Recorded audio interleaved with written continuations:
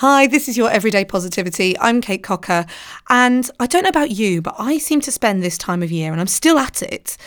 You get back from Christmas, you have a load of stuff, you get rid of the old stuff and you replace the new stuff. So I'm spending a lot of my time clearing out.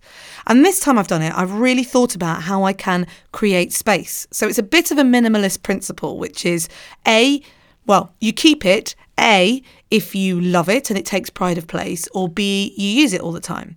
And it comes to this time of year and I start going through cupboards and I think I've not looked at that for a year. I don't need this. And so it goes out to the charity shop or the thrift store, or it goes on eBay or whatever it is. And it strikes me that this is something that we could use as a principle for life as well. So it's that review of life. What are the things in my life that I do and I use all the time? And what are the things in my life that I have as pride of place, things I love, cherish, and devote myself to? And after that, what can I clear out? Where can I create space? Is it something you can do with relationships? Is it something you can do with apps? Is it something you can do with career? Is it something you can do with hobbies? Just clearing that space. And it reminds me of that quote that my friend Kelly gave us last year, where she'd got clear from cancer this year, which is incredible.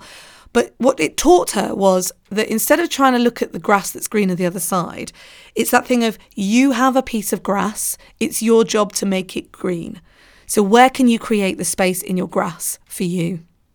Have a think about that today on this lovely weekend. In the meantime, I'll be back tomorrow. Have a great day.